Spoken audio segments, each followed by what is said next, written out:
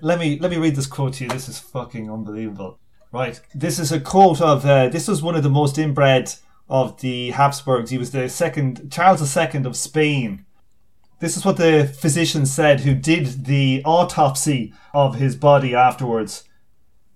I quote, "His corpse did not contain a single drop of blood.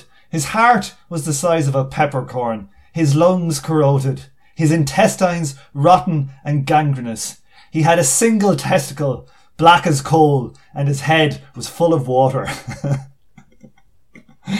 So they practically speciated the Habsburgs. You know, got to give it to that. Got to give it to them.